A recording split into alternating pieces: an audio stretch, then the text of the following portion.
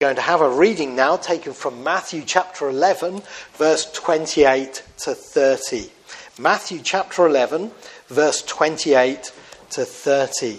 And Matthew is the first book of the New Testament telling us the life and words of the Lord Jesus Christ.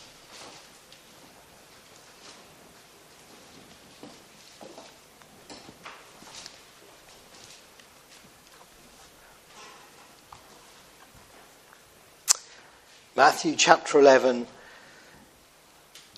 verse 28. Come to me, all you who are weary and burdened, and I will give you rest.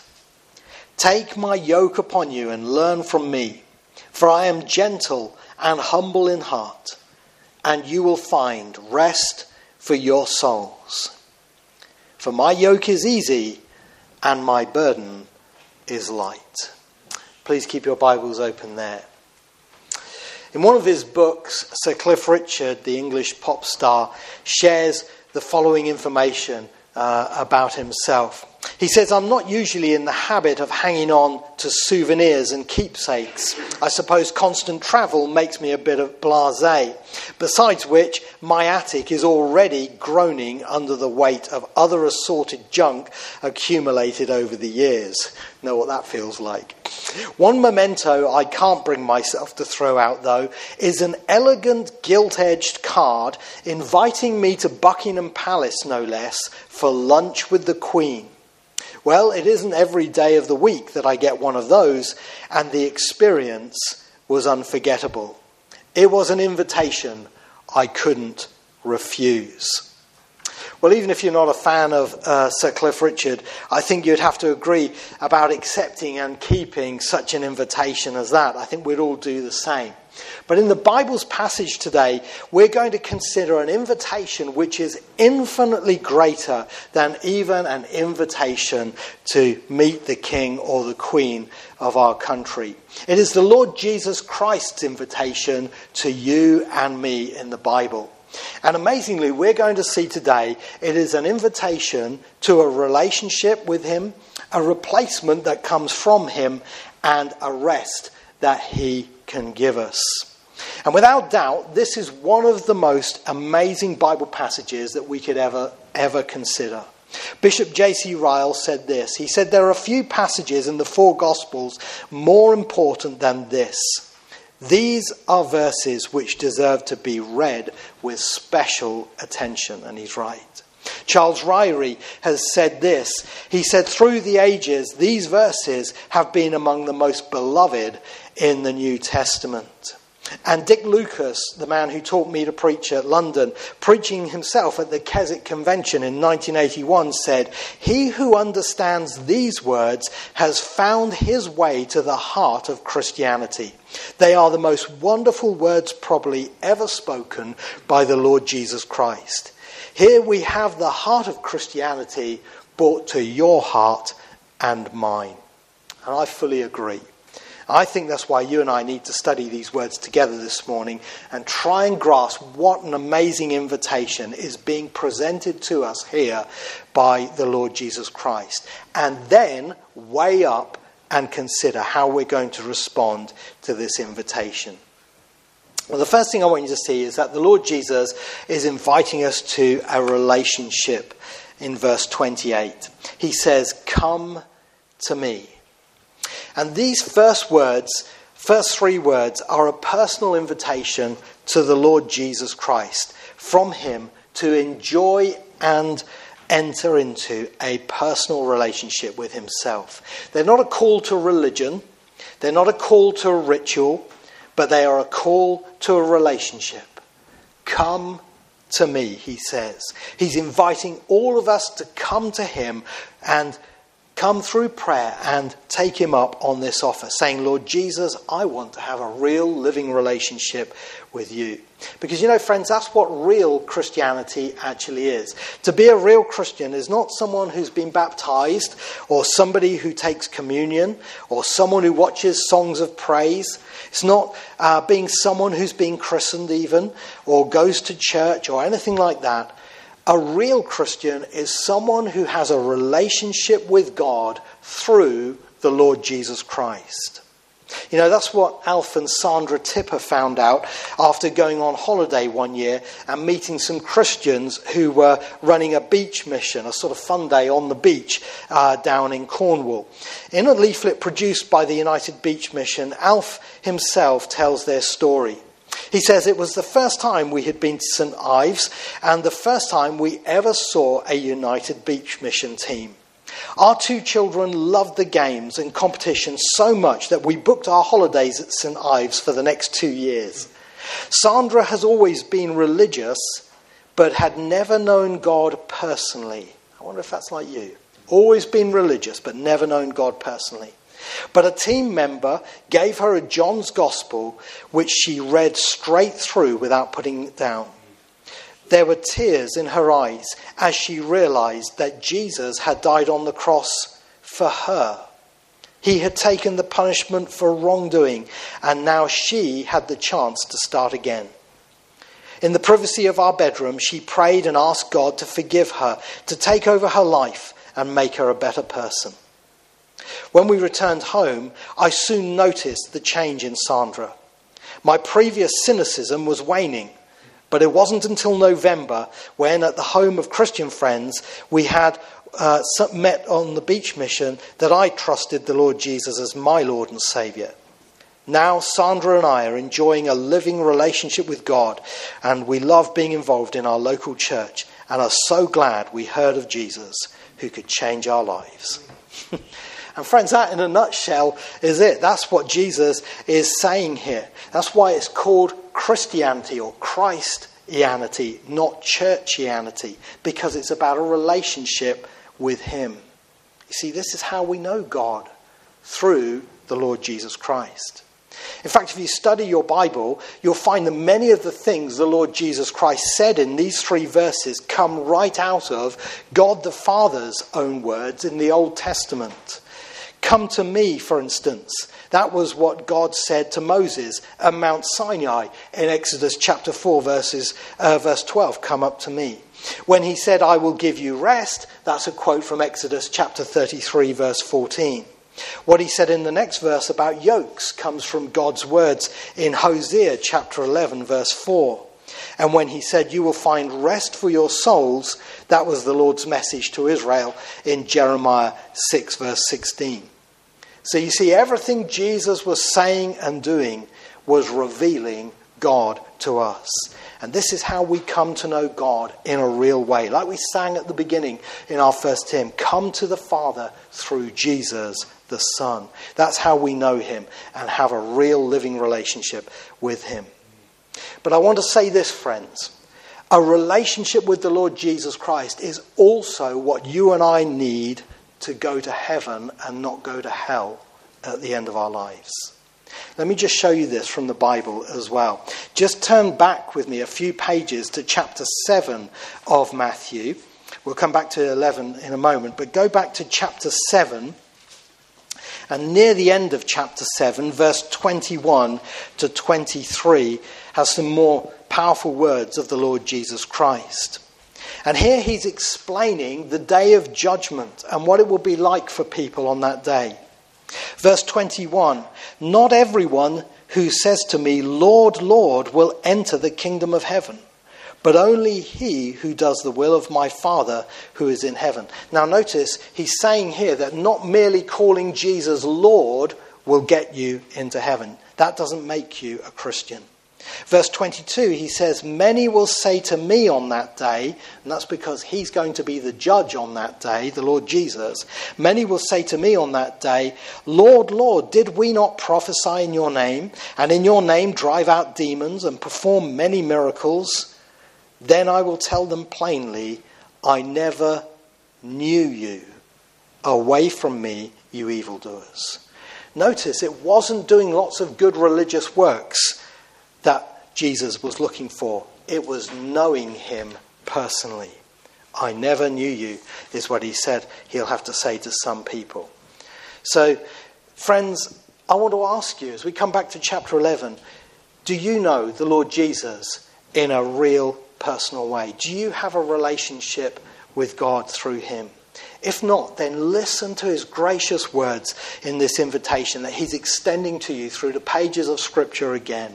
He says, come to me. Come to me. Charles Spurgeon was a great Baptist preacher in our country who had a gift for explaining things. I just want to use his words. He said this, to Jesus himself we must come by a personal trust. Not to doctrine, ordinance or ministry are we to come first, but to the personal Saviour. To come to him is the first step, and he entreats us to take it. And I say amen to that. And the Greek literally means come now. So friends, don't waste time. Even while I'm preaching, if you haven't come to Christ, pray now while the sermon is happening. Ask the Lord to be your Saviour. Come into that relationship and accept the invitation he's giving. But I want you to see he's also offering an invitation to a replacement in verses 29 and verse 30. He says, take my yoke upon you and learn from me, for I am gentle and humble in heart, and you will find rest for your souls. For my yoke is easy and my burden is light. Now, in our Bible passage, you can see the Lord Jesus is inviting us to take his yoke upon ourselves. Now, what's that all about? What does he mean by his yoke? Well, you'll notice in the previous verse that we just looked at, it was spoken in its original context to those who were weary and burdened. Come to me, all you who are weary and burdened, and I will give you rest. Or as the King James Version, an older translation of the English Bible, put it, those who are labouring and heavy laden. And the Lord Jesus is actually talking here about the religious conditions that people were living in back then under Pharisaical Judaism. In fact, it's a description of how people were feeling under Pharisaical Judaism. They were feeling weary and burdened. And it's a phrase that they would have understood very well, because back in those days you had people who were professional burden bearers. The removal men of their day, if you like, or atel as they were called in Hebrew. And they had these men because the streets of many towns and villages were very narrow and inaccessible to chariots drawn and carts drawn by animals. So these men would carry huge burdens on their back for money. And although they were very strong, they were often overladen beyond belief. In fact, I have a photo in a book from a man who visited the Holy Land in 1912. And by that time, still not a lot had changed in the land of Israel by then. And in that book, he shows a picture of an atel, and it's a picture of a man carrying a grand piano on his back. And what a feat that is. And this was the image that Jesus was using of people under Judaism, with all its rules and regulations and then extra rules piled on top by the Pharisees, the religious leaders of those days. They were weary and burdened. And their religious leaders, the Pharisees, didn't care about it at all. In fact, in Matthew 23, verse 4, the Lord Jesus said, they tie up heavy loads and put them on men's shoulders, but they themselves are not willing to lift a finger to move them. And in Luke 11:46, Jesus didn't just say it about them, he said it directly to them. Jesus replied, and you experts in the law, woe to you, because you load people down with burdens they can hardly carry, and you yourselves will not lift one finger to help them. You know, the burden bearers of those days had a workmate who often would come and take the weight for them just for a moment to let them stand up straight and ease their backs, or so they could have a drink. But the Pharisees, they would never even do that, as it were, with their laws. They would never help people keep them, but just punish people when they broke them. And it's against that background that Jesus offers an alternative, a replacement, if you like. And he says, take my yoke upon you and learn from me, for my yoke is easy and my burden is light. He's offering us a new method whereby he will actually help us to live God's way. He's offering us to wear his yoke with him. Instead of the burden bearers method that we've just seen, where rules and regulations are piled on us, it's more like the farmer's yoke that he puts on his cattle that they pull together. You see, unlike the Pharisees, the Lord Jesus is willing to help us to live for God. And just to be clear, we're not talking now here about getting saved. You know, I did my bit and Jesus did his. No. Salvation is by Christ alone on the cross for our sins. This isn't now talking about salvation. This is talking about discipleship. It's about learning to live God's way. And he says he's willing to help us do it. And in fact, in verse 30, he says his yoke is easy. According to one Bible commentator, the word easy is in Greek krestos, which can mean well-fitting. In other words, the yoke was tailor-made to fit the ox. And author Warren Wiersbe agrees. He says, Jesus has just the yoke that is tailor-made for our lives and needs. And so what the Lord Jesus is offering, friends, is a replacement spiritual life that is not the Old Testament law with loads of extras added on, which is actually what you get in most religious systems like Roman Catholicism and the Jehovah's Witnesses. But what he's offering is a new way of living as a disciple teamed up with him. So we, quote, learn from him, as he says in verse 29. And he helps us to pull this light yoke.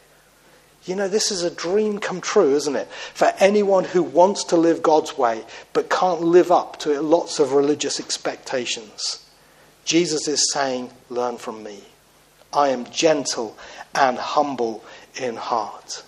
Mr. Tasker, the Bible commentator, says to be a pupil of Jesus is to have a very gentle and humble-minded teacher who is never impatient with those who are slow to learn and never intolerant with those who stumble. You know, it's a dream come true, isn't it? To be offered Christianity without the burden of religion. One person who really received the blessing and realised the blessing of this was former England striker Cyril Regis. When his friend Laurie Cunningham died in a car crash, he described it as a wake-up call to him. And so he spoke to a pastor about life and death and the Lord Jesus Christ. And he said, after a lengthy chat with a church minister, I realised God's love for me shown by Jesus Christ dying on the cross for my sins. By developing my relationship with Jesus through prayer and putting what the Bible says into practice, my faith grew deeper. Swearing went out the window straight away for me, but other issues took time. You don't become perfect overnight, and you never will until you get to heaven. Every morning we have to get on our knees and ask God for forgiveness for our wrongs. The wonderful thing about God is that he's a God of grace, and we can approach him daily and have a relationship with him. He says football is showbiz and every temptation you could imagine is out there. But I just pray that every footballer and everybody else meets Jesus during their life journey. And I say amen to that. I can understand, in light of what I've learned, why one little girl said that feeling Jesus' yoke on you is like God putting his arm around your shoulder and helping you to live the Christian life. But I want you to notice, verse 29 says, take my yoke. He doesn't force it upon us. He invites us to take it. And in practical terms, that means once you've asked the Lord Jesus Christ to be your Saviour and you've accepted his invitation to come to him, you now start reading the Bible and praying to him. That's how you take his yoke upon you. So you can talk with him as you pray, and he can talk with you as you read the Bible, which is actually how a relationship works, isn't it? By conversation. It's a two-way thing. And as you start to learn, he will show you what to do.